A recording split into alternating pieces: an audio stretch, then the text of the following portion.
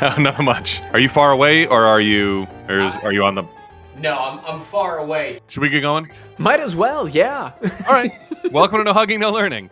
It's a show about one thing, watching Curb Your Enthusiasm for the first time. I'm Tim Murphy. And I'm Ted Hollowell. And today we will be talking about Season 9, Episode 8, Never Wait for Seconds at the Disco. I just said that because there's an exclamation point at the end, and it's rare that...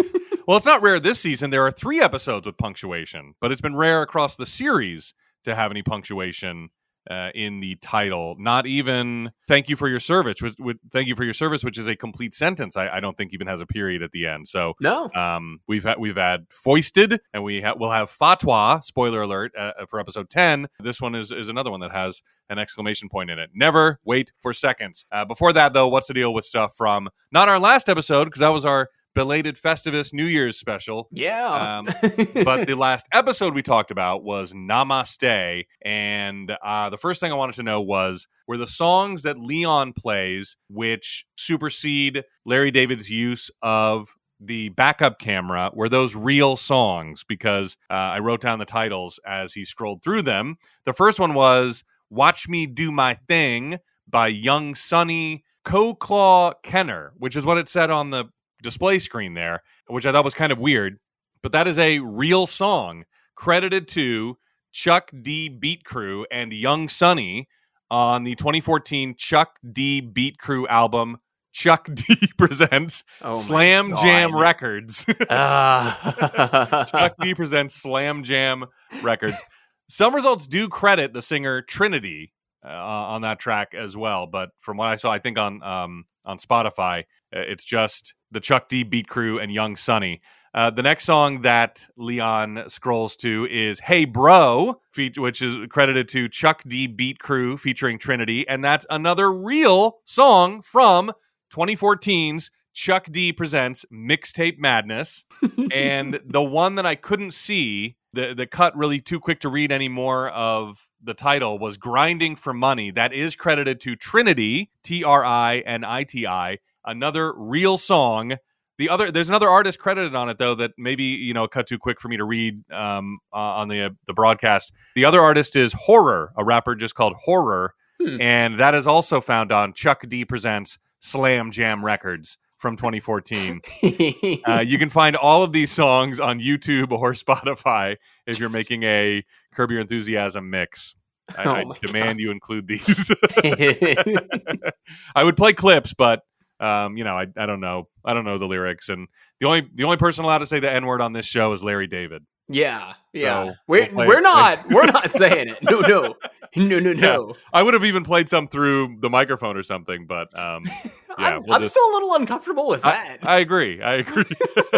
Let's just, you can do your own research. Like I said, they're on YouTube and Spotify. I was very shocked to find out. I'll be playing something else offensive in just a second. All right, I can't wait. So Larry says that to Will Sasso, the HVAC guy, he's like, if you had to make a Sophie's choice between heating and air conditioning, which would you choose? And so he makes the guy, choose that. And we both kind of knew that Sophie's choice meant impossible choice, but neither of us really knew the story behind that phrase. I knew it was from like a book or a movie or something like that, or a movie based on a book. So I was like, finally, just like Life of Riley, we're going to look up this weird phrase. Sophie's Choice is a 1982 American psychological drama directed and written by Alan J. Pakula, adapted from a 1979 novel called Sophie's Choice.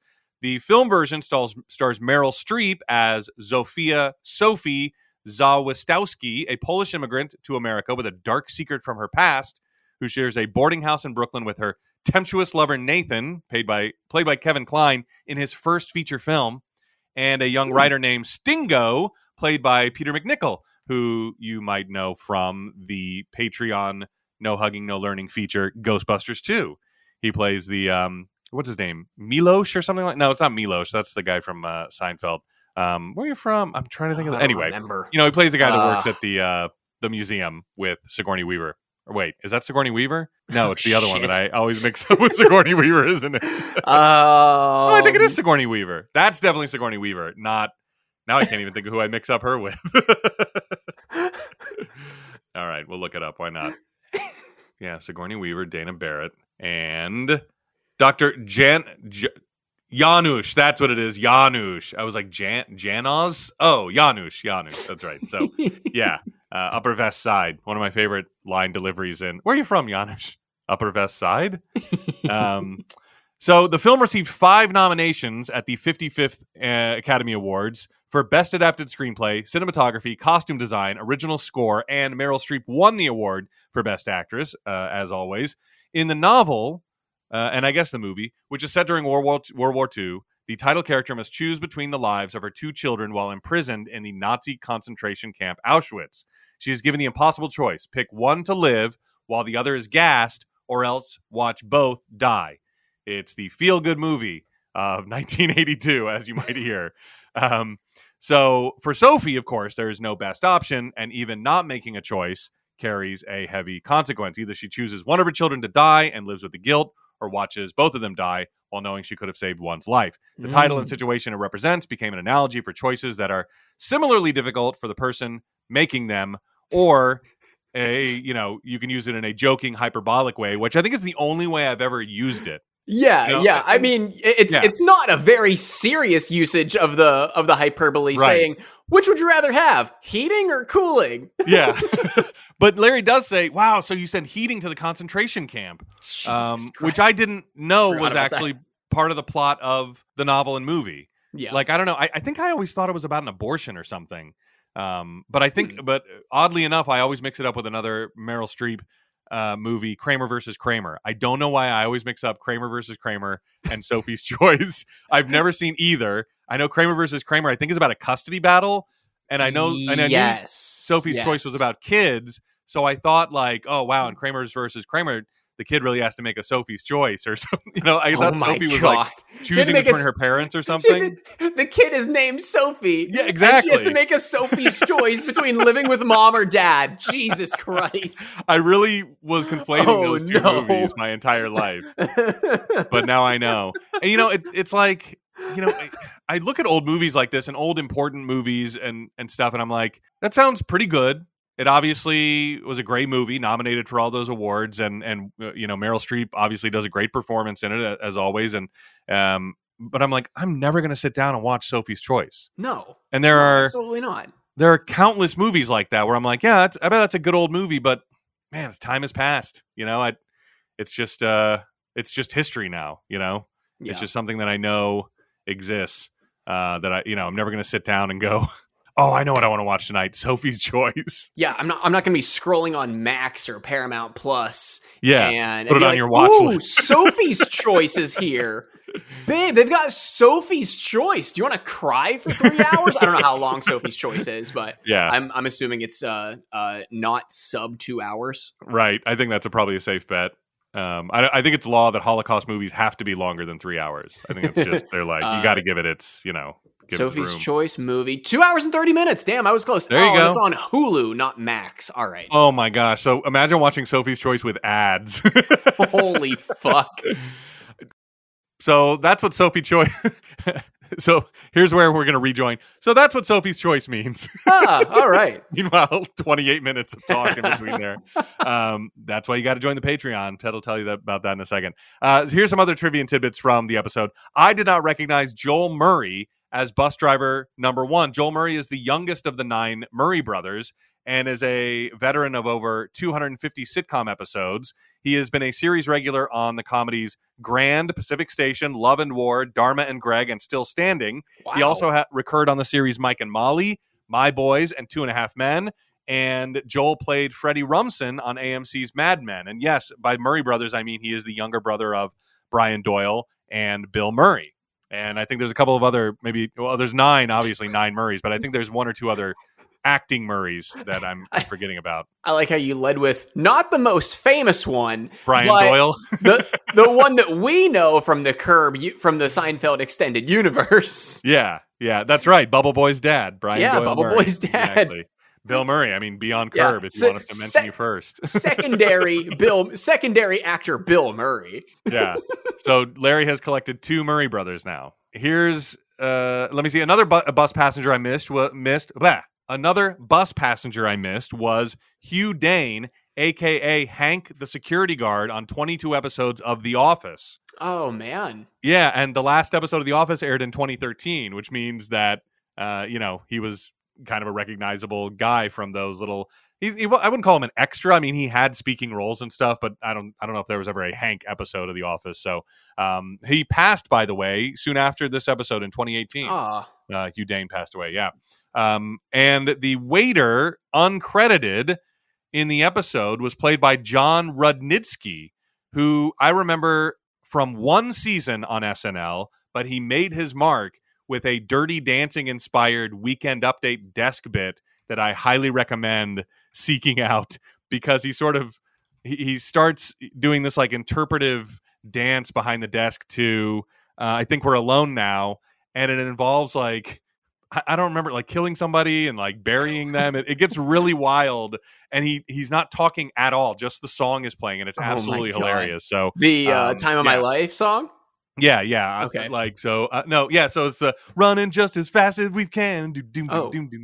No, that's not Time of My Life. I Think We're Alone Now. I Think We're Alone Now. Okay.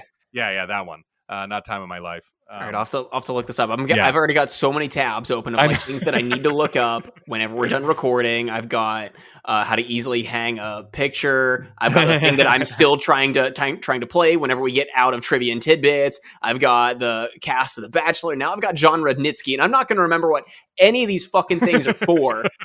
I don't think I would have recognized John Rudnitsky. I obviously didn't as the waiter, but when I saw his name, I was like, and I'm a member of the SNL subreddit, which is R Live from New York, by the way, not SNL or anything. And John Rudnitsky, people get a little circle jerky about him. It's one of those subreddit things, when people bring up. So it's a subreddit thing in there. People bringing up John Rudnitsky and his Dirty Dancing bit. That I believe. So you're saying the ultimate shit post would be to post in R Live from New York saying, "This is hilarious. Has anyone ever seen this?" Exactly. Yes. Yeah. Exactly. Man, believe it or not, that is all the Trivia and Tidbits from the episode. A nice brisk Trivia and Tidbits. Holy shit! Wow. It's already 4:23. Okay. Do we have any continuity that needs curbed? I don't think so. Oh wait, hang on a second. I'm sorry, I did forget one thing, because that's I'm glad I brought up Reddit too. So here's another appearance of actor and chef Michael E. Perry. Supposedly, this is from the trivia section. Actor Michael E. Perry and Larry David were sitting in a hot tub smoking cigars and watching Smokey and the Bandit. The scene in Bandit when Buford T. Justice is talking to another sheriff on the radio and finally sees him in person, and he turns out to be a black guy when he thought he was white, inspired this episode, which again, I find really hard to believe. In fact, I posted something on our curb like, hey, does anyone know anything about this guy? And no one has said anything. Just someone in the subreddit went, report it. I'm like, I don't know if I can report it. Maybe it is true, but who is this guy? And is he real? Why does he, and I like collected all of the appearances of Michael E. Perry makes in the trivia sections of, I think it's 4 or 5 episodes of season 9. I'm like, does anyone know what this is about? I think it's just some guy who inserted himself into the trivia section. But maybe I will report it and see what happens. But I was hoping somebody in the subreddit could go, oh yeah, that's Larry David's best friend in the world, Michael E. Perry. But no one has any info. So that's it, and no continuity or anything either. Okay, Hugh. If you have never listened to us before, we are not a research-heavy show, despite the last 47 minutes being, which was not a lot of recess. Research. I mean, not a lot of research. It was despite most of that being a lot of research and bullshit. Heavy on the bullshit this week. We like to have our questions pop up naturally in the run of the episodes and assign them to ourselves the week following, as though we're giving ourselves homework. I've never seen these episodes before. Tim has never seen these episodes before in the last 6 years. Trying to think if I need to change up the phrasing of that, because you haven't seen them. I was going to say that. Yeah, I have never seen these episodes, so I think you can definitely start saying, I've never seen these episodes before. Tim has never seen these episodes before. We're both watching them for the first time ever. If we miss anything, if we egregiously skip over anything, please send us an email or send us a tweet or a DM on Instagram. It's nohugging@gmail.com, @nohugging on X, or nohugging_no learning on Instagram. All those links are down in the description. If you like us, you can give us a 5-star rating on Apple Podcasts along with a nice written review. You can also give us a 5-star rating on Spotify. No review there. Only review us on Apple Podcasts. If you've already done that and you like us a little bit, maybe you want to help us out a little bit, help us grow or help us sustain. Anyway, you can join us over on Patreon. It's patreon.com/nohugging, where for $5 a month, you can join the It's a Hyundai tier and get early access to extended versions of every single episodes. You remember how I said we were at 47, now 49 minutes? You get all of that over on Patreon. And you can join the likes of Liam M., Michael Klatsky, Derek Wayne, Nate Collins, Tamara Ortiz, the guys and gals over at the Idiotville podcast, John Murphy, Danica Ligorio, J-Dog Conlord, Nick Kudla, Adam Webb, and Megan Stolarski. Speaking of our Patreon audience, on our recent episode, Thank You for Our Service, I want to shout out Danica Ligorio and J-Dog Conlord for commenting, can't believe that Sammy's fiance is none other than Chet Hanks, a.k.a. Tom Hanks' son, a.k.a., and this is very timely because as of our record, it's 2 days following this year's rendition, a.k.a. the dude who busted out some white boy Jamaican patois at the Golden Globes a couple of years ago. And Tim, I have got this nice and queued up and ready to go. Big up the whole island massive. It's your boy Chetana coming straight from the Golden Globes, you want to me father Tom Hanks presenting in a what soon forward come. Big up, tune in. Don't say my name. Don't say my name while you're doing that. Oh, Tom Hanks in the background there. Yeah, let me, that's bad. So Chet Hayes can do a flawless Jamaican patois, but Tom Hanks could never do that, if you ask me. No. You know? I mean... Tom Hanks wishes he could do the Jamaican dialect that his white son could do. Who's got the real talent? Yeah, Tom Hanks is Woody, but Chet Hanks, come on. Chet Hanks could play Woody, but Tom Hanks could never do a flawless Jamaican patois. Okay, yeah, patreon.com/nohugging is where you can find that link down in the description. You can get the first 7 days for free as well, but that's not the only way that you can help out the podcast, Tim. How else can they do it? You can go to Libsyn and start your own podcast journey. Just use the promo code HUGGING, HUGGING.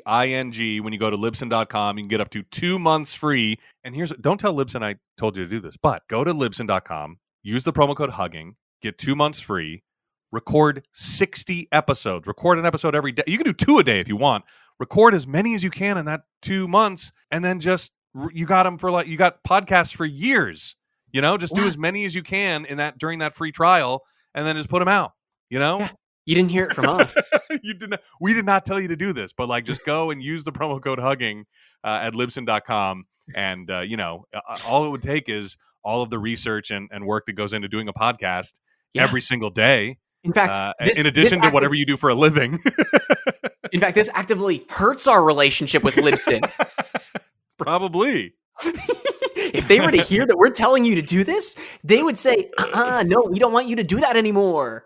I think it's anything that someone with a full-time job can definitely do. Record a podcast episode every single day, maybe 2, just to save yourself the minimal amount that a Libsyn subscription costs. So the promo code is HUGGING at Libsyn.com. Whatever you do with it, it's not our thing. Not our problem. Why'd you make it sound so dirty there at the end? Whatever you do with it, it's not our business. Whatever you do, just the only thing you need to mention is hugging, and don't tell Libsyn anything else about us. We didn't even meet, okay? Jesus Christ. All right. All that being said, season 9, episode 8, Never Wait for Seconds! ! Original air date November 19th, 2017. And if you were looking at TV Guide that night, you were going to see Bridget asks Larry for a favor on behalf of her son, period. Larry earns unexpected gratitude in a buffet line, period. Not bad. Luckily, we might not have to do anything to it. We'll see when we get to the end, if we have to use up any time for that. We open at Larry's office, and he sees a couple engaged in PDA and shoos them away from his first floor window there. Meanwhile, a maintenance man comes in. His name is Caesar, and he has fixed the fluorescent lights that were humming or something like that. And Larry is very thankful to him. So thankful, in fact, that he offers him a tip, which Caesar turns down. No, this is my job. I can't accept that. This is just what I do. And Larry finds that turning down a tip commendable. In fact, maybe even rarer than a man turning down sex is what Caesar has done here, turning down a tip. And so Larry says he will remember that Caesar turned down the tip. Even though it looked like a 5, knowing Larry, it wasn't much. I was going to say, I think it looked like a 10. Yeah. But still, now that's a life debt to Larry that you saved him $10 that he was going to spend. Given the end of the episode, and we'll get to this later, Tim, I think it would make sense that it is a Hamilton. Oh, boy. Oh, my gosh. Wow. Wow. So over at, I think you just found a huge Easter egg for the whole episode.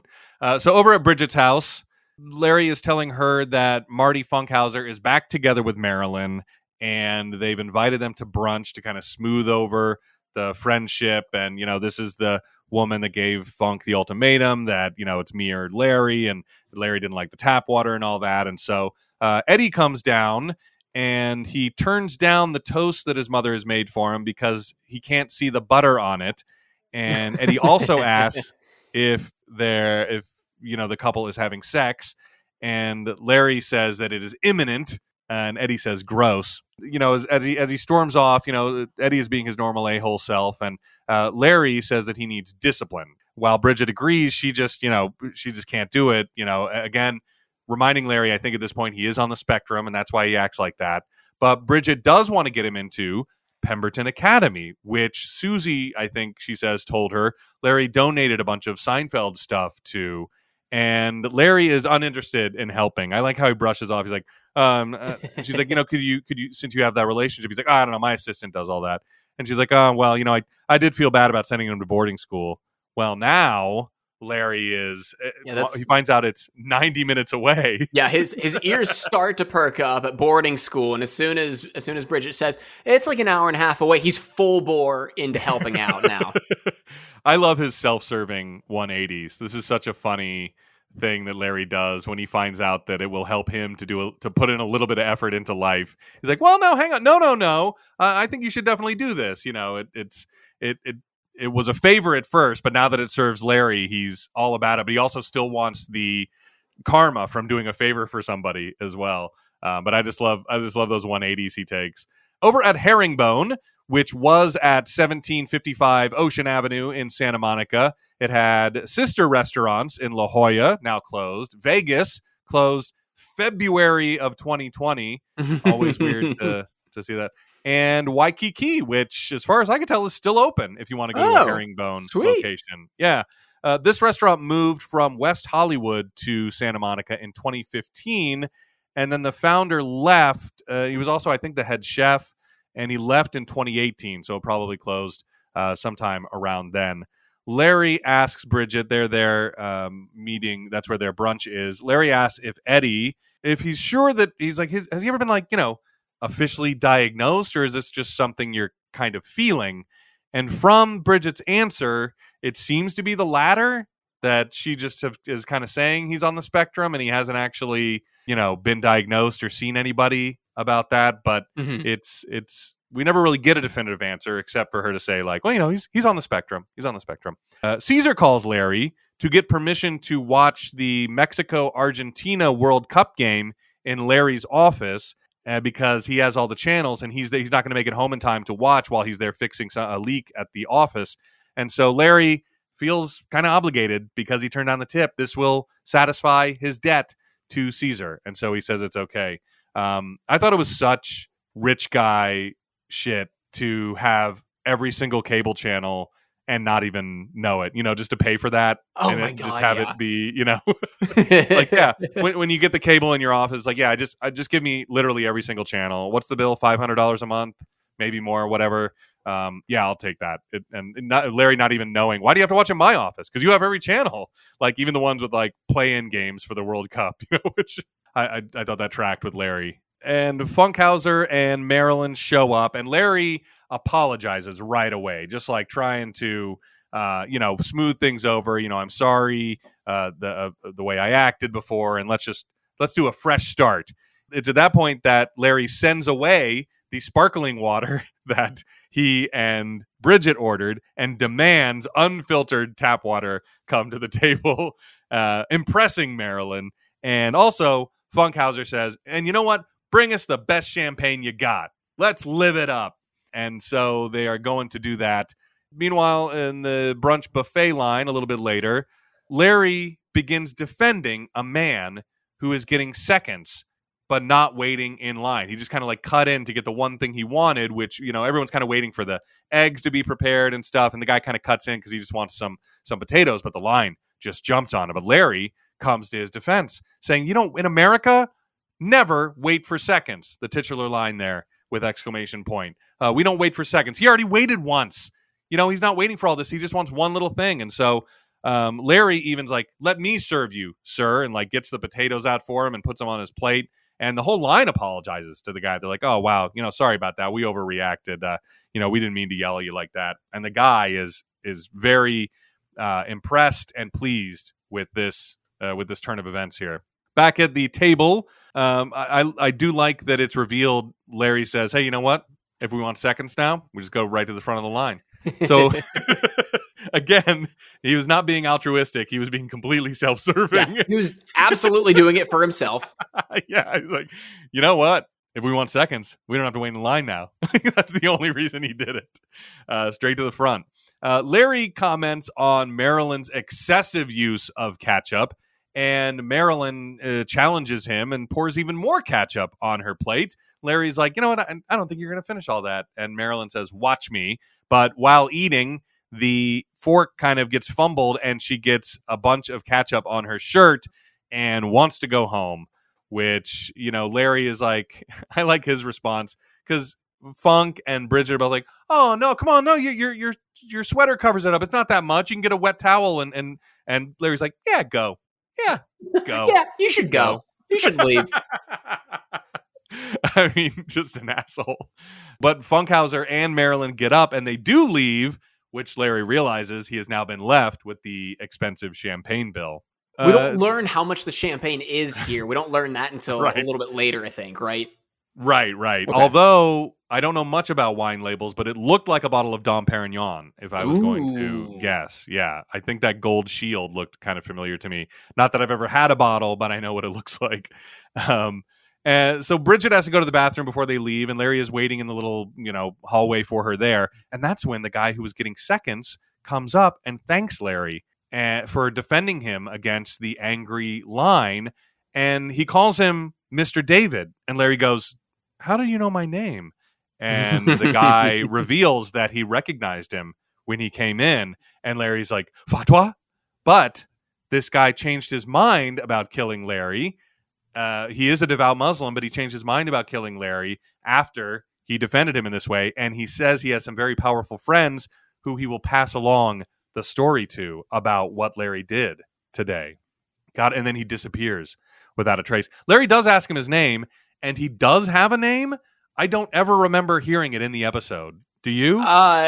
He didn't say his name. He said, my name is not important. Yeah. Unless they pull a SpongeBob and his driver's license says not important. It is not. I'll tell you, it's Morsi. But again, that didn't sound. The only thing I can think is that they say it a little bit later when he pops up. But I never heard that name throughout the entire run of the series. But watching the watching the credits, I was like, huh, Morsi. Okay, do not remember that. Yeah, no, I don't remember anybody saying that at all.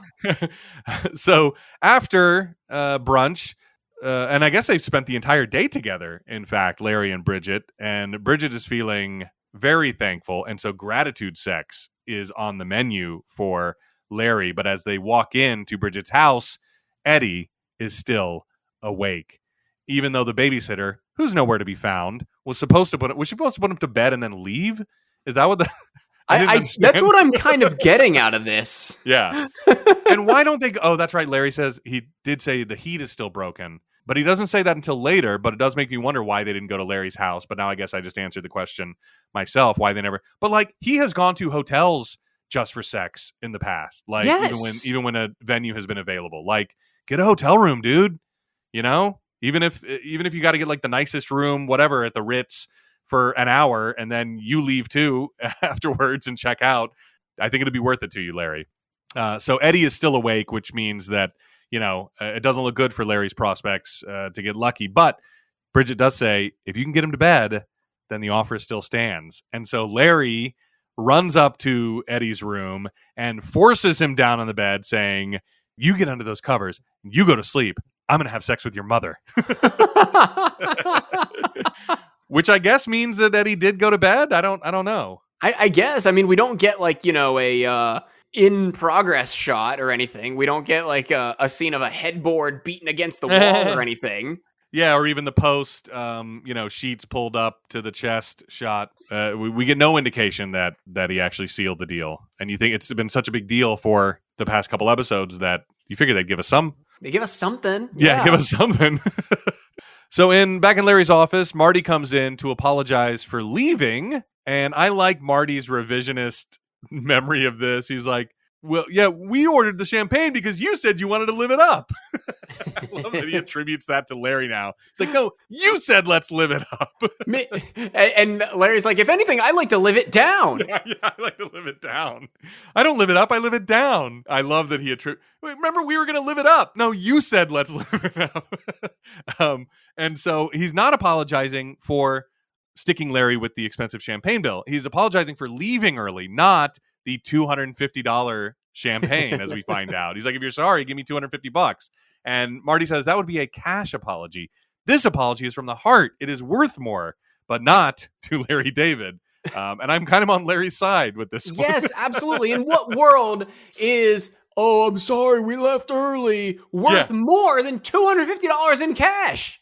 Especially give me the cash. Not only did Funk say, let's live it up, he said, and bring us your finest bottle of champagne. Yeah, those were your words, Marty. That's your bottle. They just happened to open it as you left. So, yeah, but an apology from the heart is better than cash. Meanwhile, Caesar comes in and says that he couldn't watch the game because his wife was making him do chores. He had to go home after he was done at the office and do chores at home, so he didn't get to watch the game. So Larry is still on the hook. Even though he didn't take him up on his offer, Larry's on the hook for it. And so Larry is instead, Caesar asks if he can bring his kids to the country club pool to swim. Larry says that the point of a tip is that you are in debt to me, but you flipped it. You flipped the tip. And by denying the tip, now I owe you something, which Larry hates. But he does relent and agrees that, all right, we've got to make it even. He's like, this to me was a hilarious line. One of my favorites of maybe the whole season, where he goes, but you can't swim at the country club. They're racist. And he's like, why do you belong to a racist country club? He's like, oh, they're all like that. This was hilarious. It's like, they're all just like that. That's how they operate. Like, you're still a member of a racist country club there, Larry. Yeah. That doesn't make you look any better. Yeah, but it's like, well, he has to be the member of a country club, and they're all racist. So at least he's a member of one that's minority owned. Mr. Takahashi is Asian, so I mean that helps out a little bit. But he's not going to accept any Mexican, any Hispanic members. I just love that he's like, well, no, he just says it so nonchalantly, like, but you can't swim at the country club; they're racist. What else can we? He's like, why do you remember? They're all like that. But that's when Funkhauser comes back from going to the bathroom, and Larry's like, hey, he's got a pool. Will you let Caesar swim in your pool? And Funkhauser tries to get out of it. He's like, oh, we might have family stop by. You never know. And Larry's like, I tell you what, we're even if you let Caesar and his family swim in your swimming pool. One thing that I loved about this storyline is they keep saying Little Caesar. Yes. My God. His son, Little Caesar. It's such a funny, and it's not played for laughs. They never say it at the end of, and they never say it as a punchline. It's just said so often. It makes you think of the pizza place. Oh, Little Caesar. Like, oh, Little Caesar. I promised Little Caesar that we'd do it. I just thought it was such a funny runner through this part of the episode. But Marty can't pass up that deal that they're even on the $250 if Caesar and his family can come swim in the pool. And so gives them the number, tell them this Saturday is probably good. We get at this point a montage of the guy from the buffet interviewing people from Larry David's past. This had echoes of the Seinfeld finale to me, by the way, of previous people from the show coming back to essentially be character witnesses for the star, you know? But I still loved it. I mean, we have the carpool lane prostitute. We have the kamikaze pilot's son. We have Denise Handicap. And meanwhile, all these people are saying things that they think paint Larry David in a bad negative light. Yeah. Yeah. Where she's like, yeah, he bought a prostitute. And the guy's like, oh, okay, but you didn't have sex. She's like, no, we could have had all this. All he wanted me for was for the carpool lane. He's like, oh, wow, okay. So interesting. He didn't have sex. And then he talks to the kamikaze pilot and he's like, but your dad's still alive. And he's like, he grazed the plane. Yeah, he grazed that's what it was. And he's like, so Larry David was right. And he writes that down in his little notebook. And then he finds out from Denise Handicap that he dated 2 women in wheelchairs, which obviously makes him look great. He even says under his breath, commendable. Yeah. But meanwhile, Denise is like, he's like, so he dated 2 women in wheelchairs? And she's like, at least. And she's saying it angry because she was being cheated on by Larry with someone in a wheelchair. But he's like, commendable.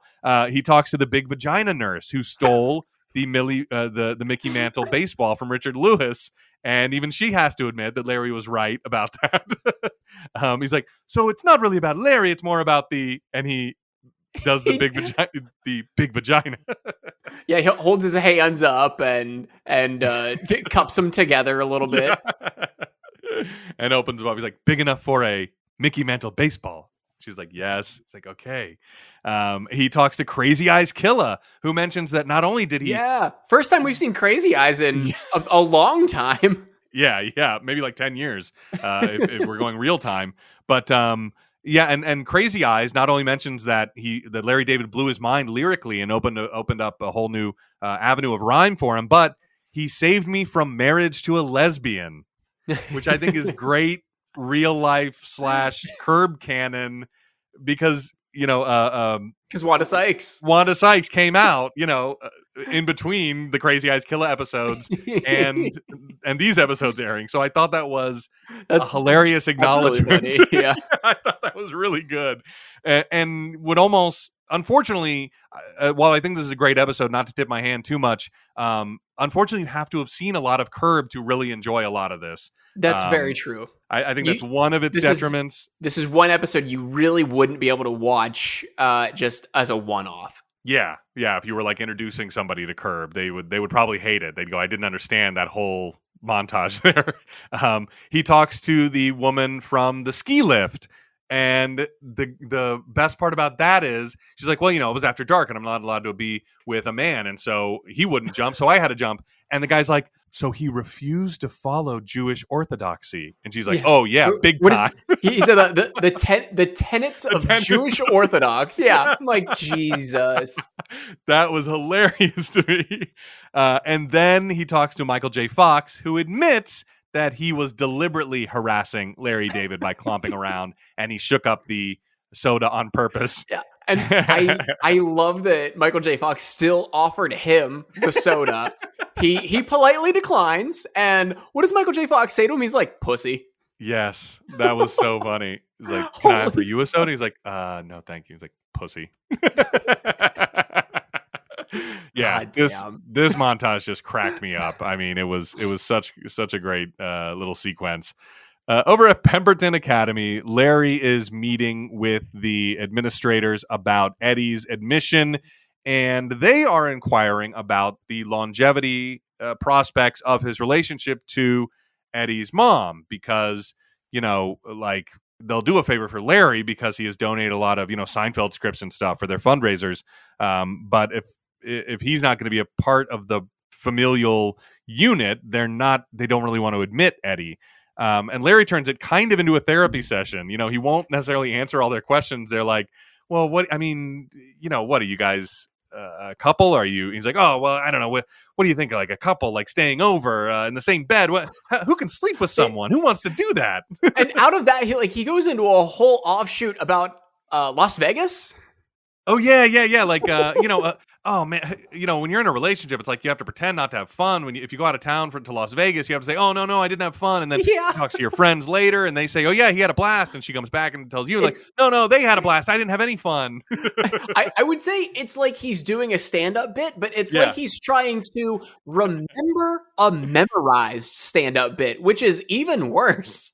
Yeah, I mean, and he is remembering what life was like when he was married, and that's kind of what they're bringing up. Like, is this a long-term relationship? And he's like, oh, geez, well, you get into a long-term relationship, you have to do this and that and all the bad things about sleeping in the same bed. And, it really is like a therapy session. He's like dumping all this stuff on them about what he had to go through when he was in a long-term relationship or in any long-term relationship. The Las Vegas thing reminded me, because it's on my mind, because she has a lot of travel coming up. But like, for instance, Sarah gets to go to New Orleans for work later this month. I know. That's cool. And she always has to go, oh no, we're in like conference all day. And, and meanwhile, like little details eke out where she's like, yeah, and then we went to this like 5-star restaurant and like we stayed all night at the bar and, like but she does the same thing. And I probably have too in the past where like, if you go on a solo trip, you don't talk too much about what a great time you had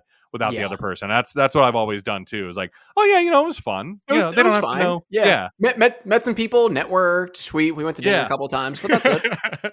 Larry promises 9. He was like, I can give you 9 months, and they're like, that's not very long. He's like, I'm sorry, I meant 9 happy months, and then years of being miserable together. So he can promise a long-term relationship, but 9 of those months will be happy.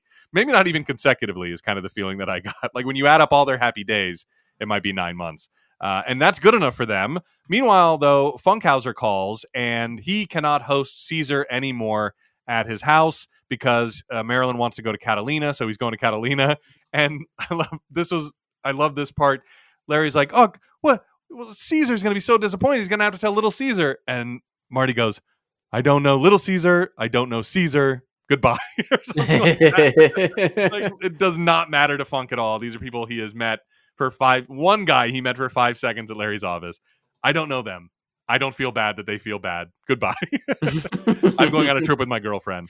But it doesn't make Larry, he's like, well, wait a second. He's like, what if? So he kind of ties in Caesar being able to use Pemberton Academy's pool with the whole situation. And so they agree to that as well. So it seems like Eddie's admission is not going to be a problem, as they say to Pemberton, and Caesar can use the pool.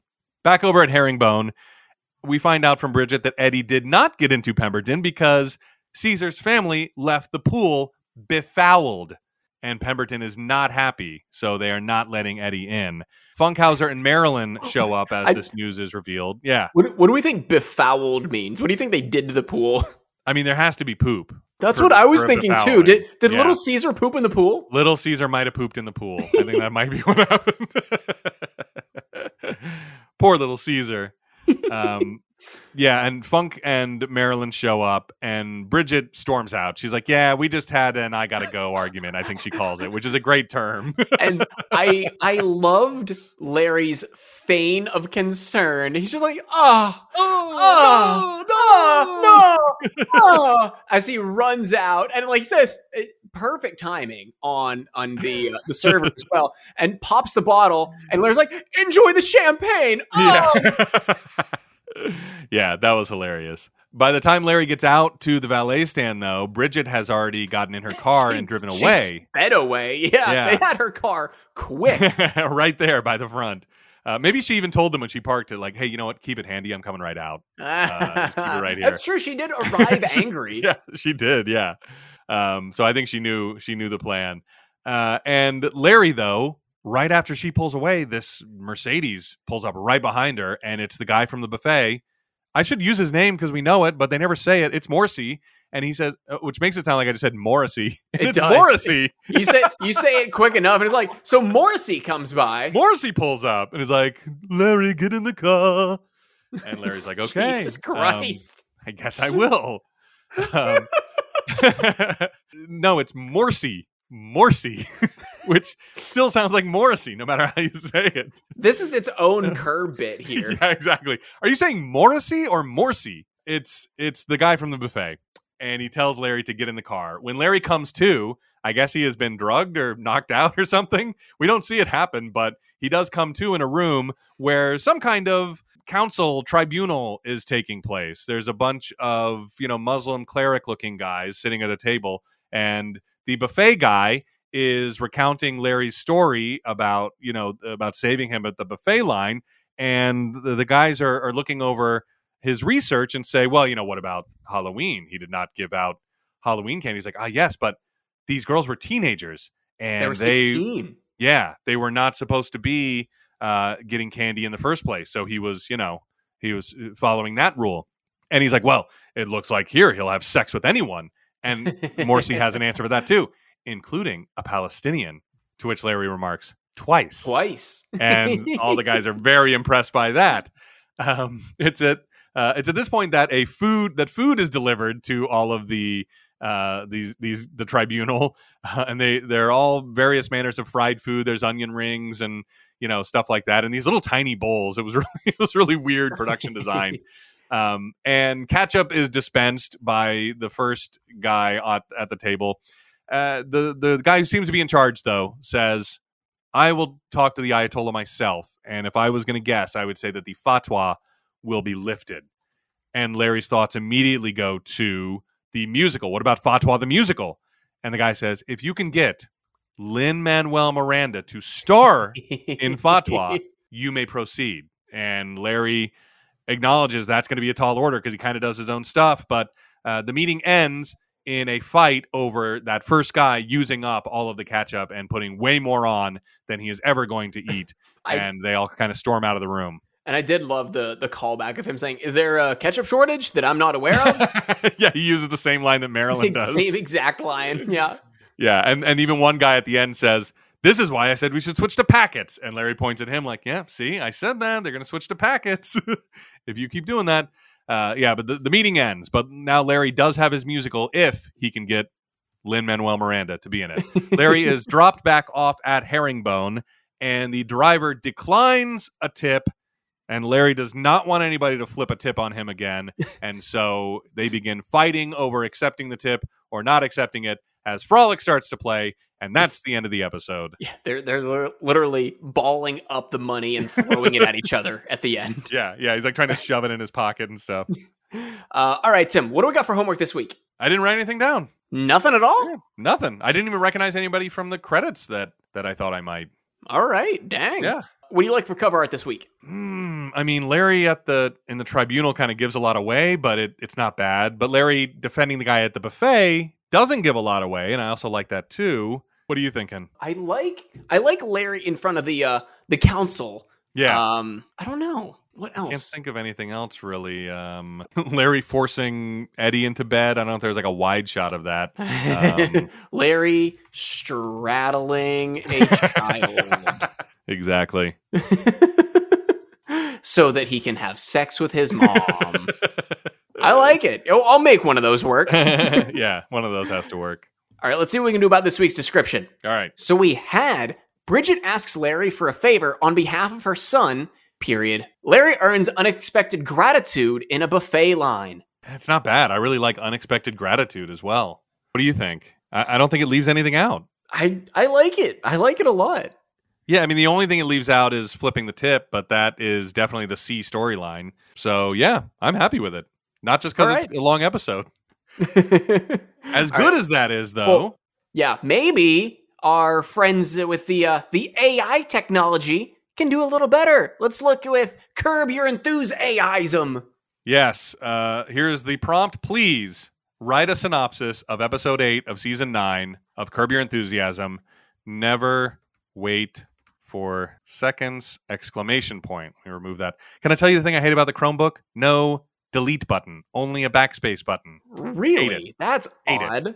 I use delete. Got to sign in again. Well, let me copy the prompt before I use delete. So I hate the keyboard on this thing. For some reason, however it is they made this, it's really weird, and I don't like it. In Never Wait for Seconds, Larry David, along with his friend Leon, already not in this episode, nowhere in this episode, faces various social challenges and awkward encounters. The episode revolves around Larry's efforts to obtain the perfect table at a restaurant, and his strict adherence to the rule of not accepting seconds in social dining situations. Larry's insistence on maintaining social norms and following dining etiquette creates humorous situations and conflicts with friends and acquaintances as he navigates the complexities of social interactions, which I think is in every single one of these. Jeez. His adherence to the no seconds rule leads to misunderstandings, comic exchanges, quirky predicaments that showcase Larry's unique and often controversial perspectives on social decorum. Get fucked. Oh my God. Pretty bad. That's bad. That's real bad. Pretty bad.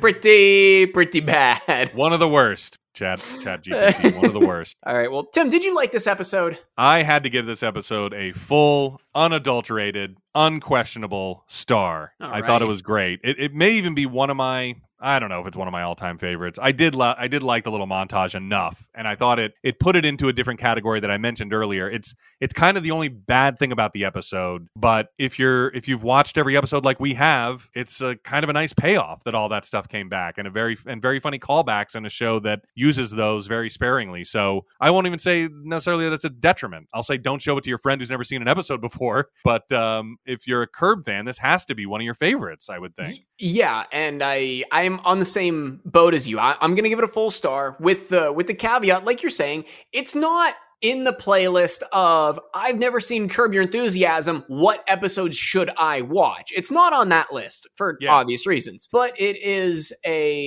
I would expect, favorite of people who have seen the entire show up to this point. Yeah, and it's not done in a cheap, like they don't show the clips of Larry hiring the prostitute or Larry or that woman jumping off the ski lift. It's like God, that would said in their own words. Yeah, so it's not Seinfeld finale in that way. They say it in their own words, and then the guy interprets them in his own way, which is just like 10 times funnier. You know, and it.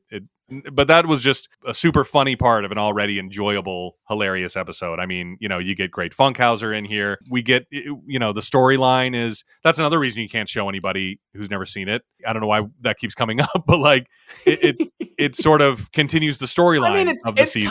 It's kind of the ethos of our show. It is, yeah. I guess it probably should come up a little often. I forgot, yeah. So seeing it for the first time, yeah.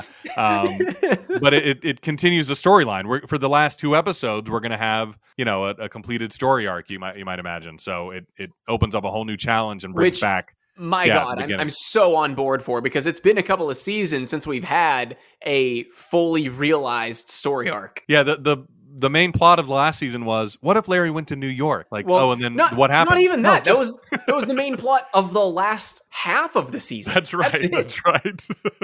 That's right. It's like, well, I don't know. What do you mean what happens? What if Larry lived in New York? What if Larry lived in New York? That's what we're saying. Okay. All right. We'll find out. Okay. Next week, we have got Season 9, Episode 9, The Shucker. Original air date, November 26, 2017. And if you're looking in TV Guide that night, you're going to see Larry is blackmailed by an employee and tormented by someone from his past. Period. Jeff and Larry pitch a new creative venture. Period. Oh, well, I know from watching Next Time on Curb Your Enthusiasm that creative venture is going to be that Fatwa the Musical is back on. I don't think I remember seeing anybody from Larry's past in the episode preview. Are we talking about Leon because he was not in this episode? Technically, that would be his past. Yeah, exactly. I don't remember who that is. So, all right. I guess we'll find out. So is that it? Yeah, I think that is it. All right. For No Hugging, No Learning, I'm Tim Murphy. I'm Ted Hollowell. Be good.